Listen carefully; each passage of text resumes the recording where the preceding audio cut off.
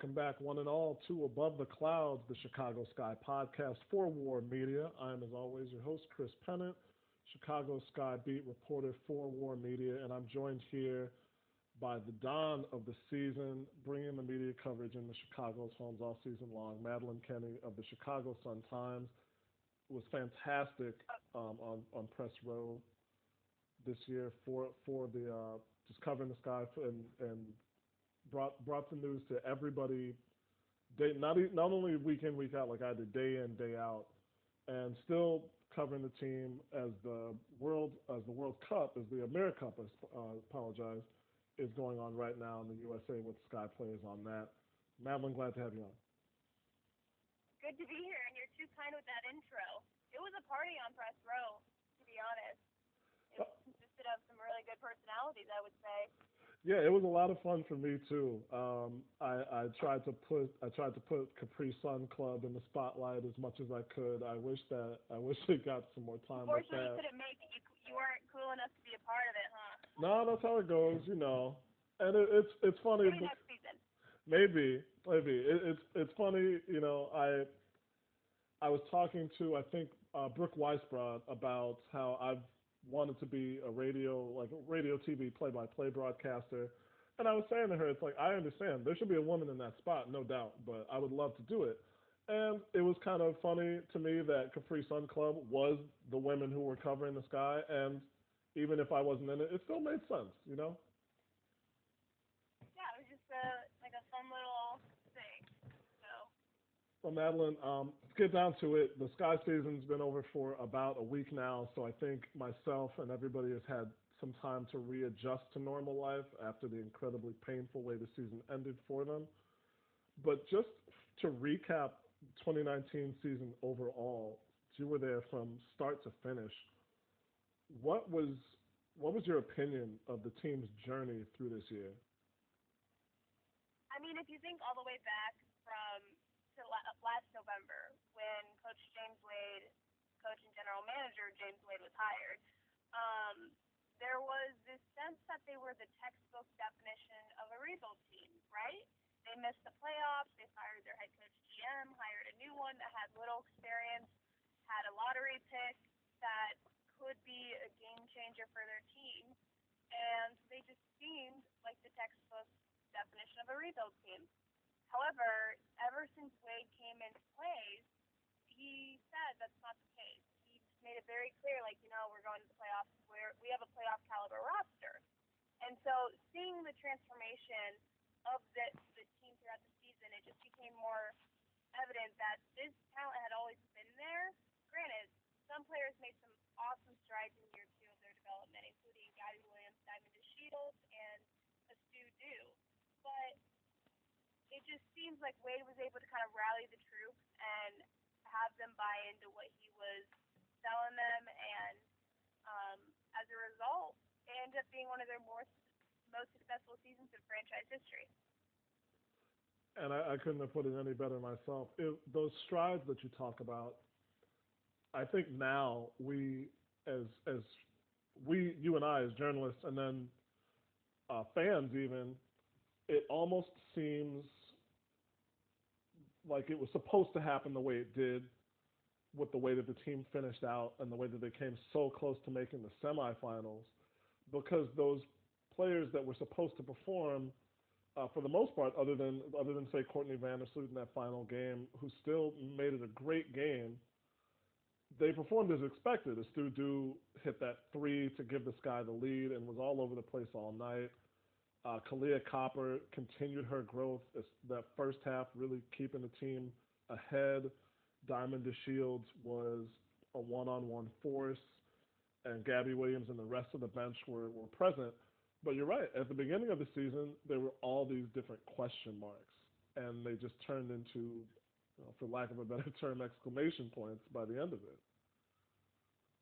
Yeah, and there was just a lot of, how it seemed like there was a lot of moving parts, but it wasn't a well-oiled machine. So how were they going to make this team, have the chemistry to be able to come together and play together? Because last season, that was a problem of it, is that they were a close team like they were this season, but it just seems like something was off.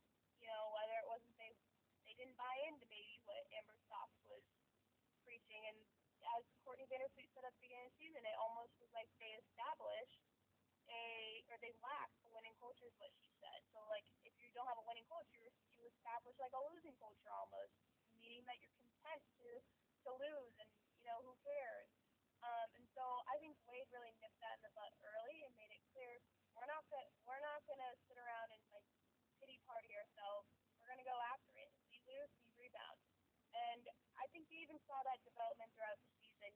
Players feeling like the Sky were underrated, and every time they got a big win, Cheyenne Parker especially would always be like, "This is a statement. Like we're not here for you to mess. Like we're not here to mess around. We are here, and we have high hopes for the future, and they should have high hopes. They have a really bright future with a lot of talent, and it's going to be a really interesting off season though, because you wonder who Wade's going to bring back. Because realistically, it's going to be really hard to bring back all 7 players who are on their contracts expired, because that's a lot of money. And I know it's like the WNBA and free agency is a little bit different, but you got to realize Courtney, Allie, Stephanie are already all on those upper maxed out contracts, and then Kalia's gonna want some more money most likely, and so it's gonna be interesting to see how Wade values the players from a monetary standpoint,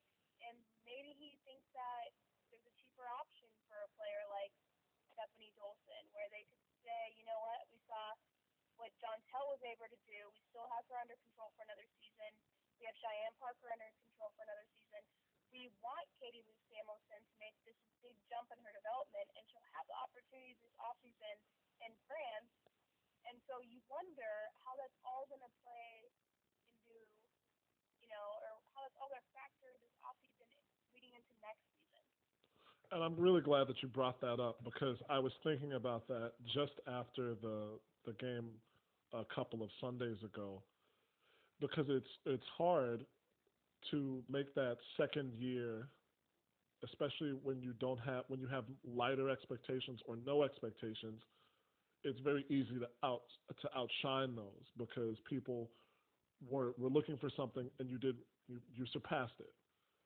The next year the expectations increase and they grow, and like you're saying, Kalia Copper is going to want more money. And there's a good term that I found in a book that Bill Simmons wrote. He calls it the disease of more, where that second year, if a team wins the championship the year after, it's harder, because players who were used to their roles kind of want more. They want either more playing time, more money, more space in the spotlight. And even teams that don't win the championship have to deal with that. So I was really thinking, what is James Wade going to do? And if you can expand on that even more, because a lot of people don't know how the salary cap in the WNBA works, or with the franchise player tag that the Sky have had trouble with in the past with Elena Delle Donne and Sylvia Fowles, that didn't want that. What do you think the ramifications of that are going to be in the offseason?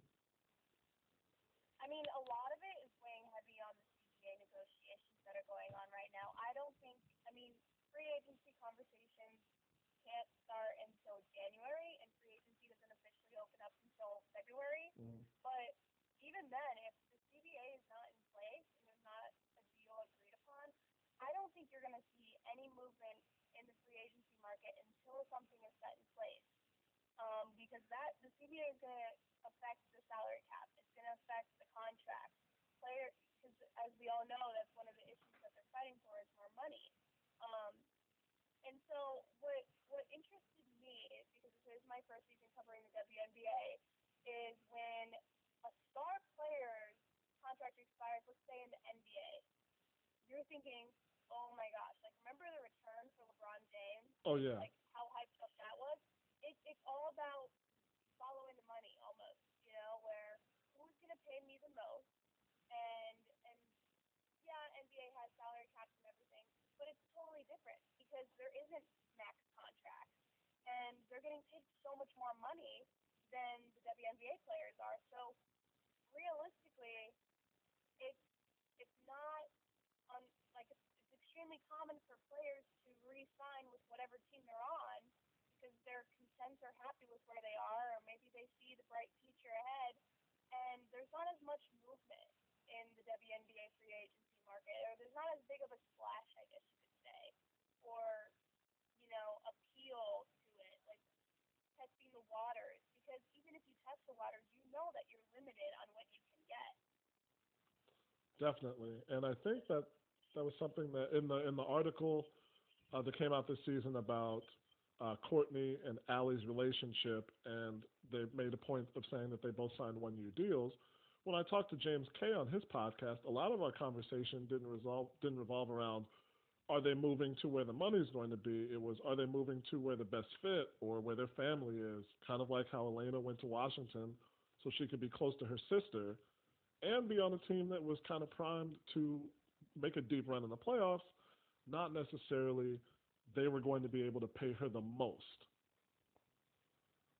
Yeah, and I think that the fact that Allie and Courtney bought a home in Deerfield, that kind of makes it clear that they want to Definitely. stay in Chicago. And I mean, Allie's family is here, and they come to most of the games, if not all of them. Courtney's kind of established a family fan base, friend base here. She's been here since 2009, and I asked Courtney, would you want to stay with this guy? What do you want? And she said she's Chicago for life. Like she would like to stay with this guy. And then I asked Allie about, ways of saying the reason why, or his long-term plan for Right. Kitty Lou Danielson was to replace Allie Quigley. And so I asked Allie, like, what's up with this? Like, first off, did you know about that? But secondly, are you planning on retiring anytime soon? Like, are you feeling like you're getting to that age? I mean, she is 33 years young. Um, but she basically said that she's not going to make a decision on next season and re-signing anywhere or signing anywhere until at least halfway through the Russian season. Okay. Because, and I totally understand, like, that it's a grueling job to be a WNBA, a professional women's basketball player, because you are playing year-round. And what that has on your body, just like the breakdown of your cartilage and your joints and all the lactate. I mean, I just think of like how sore you have to be all the time, and how just like even physically, mentally, emotionally exhausting that can be. Like Allie and Courtney got married last December, and then they went off to their respective countries to play. They never even got like a honeymoon. Right. That's crazy. Um, and so I really don't know what the future holds for Courtney and Allie, and by looking at what they've said, you feel like they'll be back next year in Chicago. Right. I think so. But I guess only time will tell. This is Above the Clouds, the Chicago Sky podcast for War Media. It's here talking with Sun-Times Chicago Sky beat reporter Madeline Kenny. Very quickly, before we go into the WNBA playoffs as they've gone and as they're going now that the finals are set, I didn't really enter into my head before now, but with the knowledge that you have, with the time that you spent talking with Kathy Engelbert, with Annie on your podcast, do you think, however slight the chance might be, do you think that there could be a delay to the start of next season with the CBA negotiations in this offseason? I mean, you can't rule it out, and there's been several players that said that they would be willing to have a lockout for next season to get a solid CBA in place. But here's the thing. First off, I think Kathy Engelbert is extremely smart businesswoman, and she's not going to allow that to happen. Because I really don't think the WNBA can afford to allow that to happen. So, although it's definitely possible, I don't think that there's going to be a lockout next season. I think that they're going to find some common ground, and even if this is just a short-term CBA, they're going to find some common ground to be able to make next season work. And I'd certainly hope so, because I can't even stomach a lockout. But just thinking about it, I like you said, it's very much possible. I'm moving on to the playoffs as they have gone. We had some fantastic games, just as we had a fantastic season, and that's not even talking about that Sky Aces game that went down to the literal wire.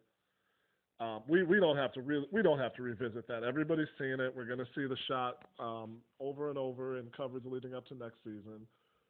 But definitely some storylines, not the least of which was the third game, the series clinching game between the Sun and the Sparks, in which the Sparks starters sat for most of the last quarter, if not the second half. I didn't get a chance to see all of that game because I was busy, but put it this way: this is how the WNBA's focus has grown.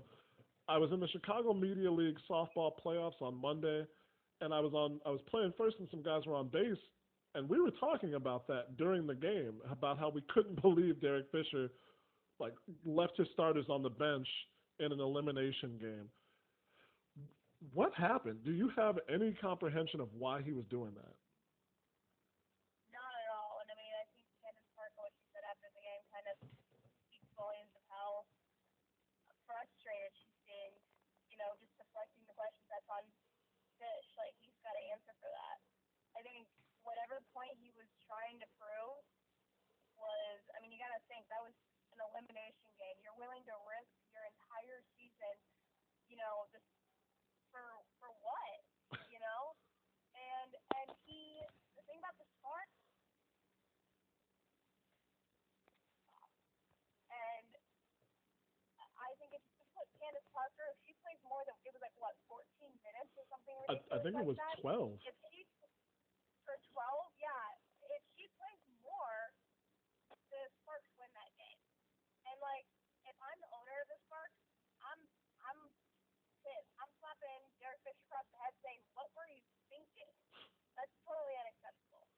Well, and people brought it up too. I think it was Michelle Volpel. She ran down the interview process last year, which was basically they let go of Brian Egler, the longtime coach in the WNBA, and I think Derek Fisher was hired about 30 days later that month. But Penny Toller said that there was only one candidate considered. And then his first season with a team that overcame some difficulty to make it to the playoffs and be a dark horse candidate for the finals, I didn't get it at all. Yeah, and I think the Sparks they were one of those teams after the big trade before the season that they were going to be, one of the teams that is loaded with superstars and it's going to be super successful. You could say the same about the Aces. Right. And they were supposed to be these super teams. And yeah, they finished third and fourth place, but they weren't as dominant as they thought they were going to be. Definitely. The Chiney Ogwumike trade didn't have quite the impact that they thought it would. And on the other side, the team that she left, the Connecticut Sun, are in the finals now, and they've been using that word disrespect all playoffs long. And they were a top 2 team most of the season. But how do you feel about that? Do you think that label that they've given themselves is warranted, or was this a team that was finals bound from day one?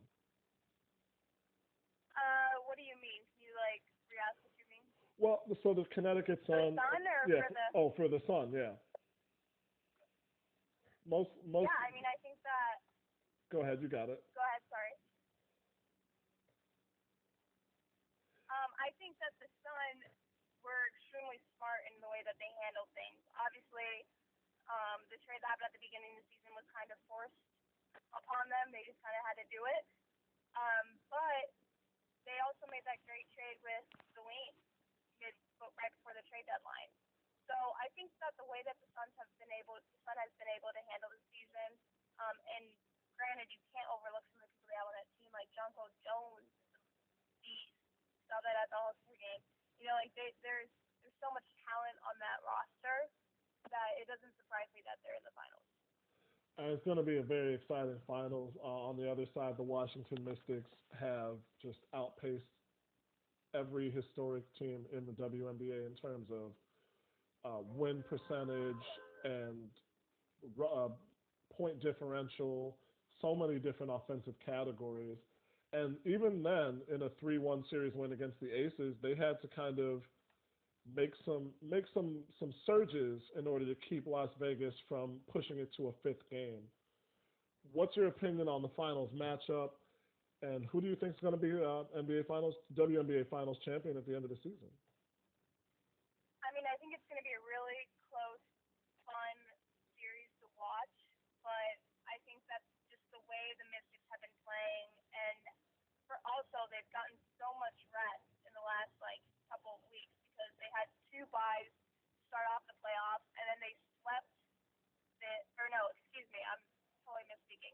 But they have had some time off before they play on Sunday. That they're going to be well rested. Alana Deladon is beast.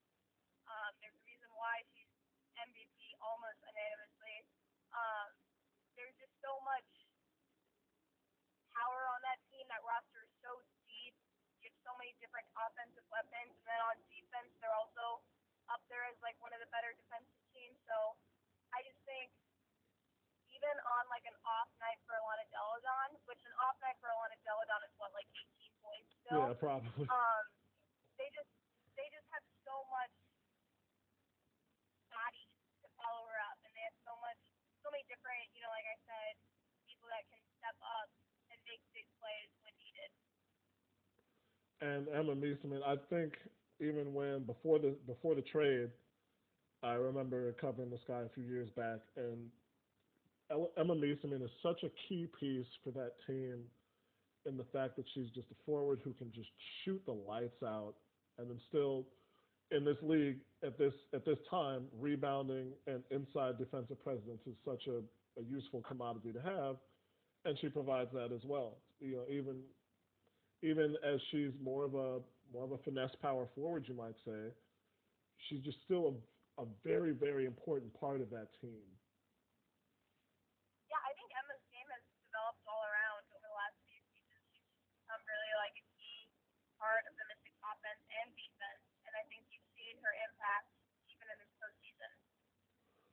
Really quick as we come into the end of our interview, and once again, thank you for coming on.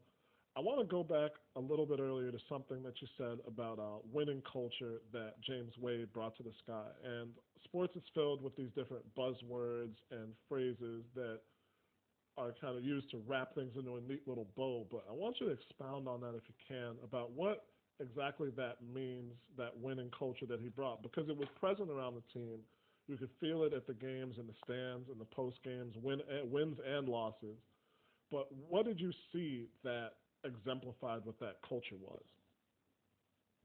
I mean, from talking to players on what happened last season versus this season, it was just a matter of more accountability and knowing that even if, you know, Wade yells at you in a practice or something, it's not personal. Like at the end of the day, he loves his players and he wants the best for his players. He's just pushing them, and I think that's like any great coach. You even see that at college with Coach Gino Ariana. He's the same exact thing where he pushes his coaches or his players to be. He pushes them really hard. But at the end of the day, it's not personal. It's just business, and I think that's the biggest change in the Sky this season is that they're held to a higher standard, and Wade has beat it into them that they should believe that they're one of the best teams and that they can go out and beat any team. I mean, they did that this season. They beat the Mystics and the Suns. So, I mean, if that Aces Sky series, not to be like frame that back up, if that play were to be reviewed or if it was a best of five series, there's a really good chance the Sky could have made it pretty far in the playoffs or further than what they did. I mean, second round is still an accomplishment at the end of the day. Yeah, I agree wholeheartedly. And, not to be too much of a fan, but just in watching that team, they played Las Vegas tough. I mean, the only team that they had trouble with, other than that game against the Wings, was the Mystics, the team that everybody had trouble against. And I mean, for 14 seconds, well, for about 10 seconds, the Sky were on their way to the semifinals, and it was just one missed call, one bad play, I guess. I mean, it was more than just the one call, one bad play. It was a matter of they had the game in the bag and then they just let it go. That game was an entire, I mean, not to be the cliche, but it was a game of runs where they had it, they won it at halftime. You know, they were up by, I can't remember how many points it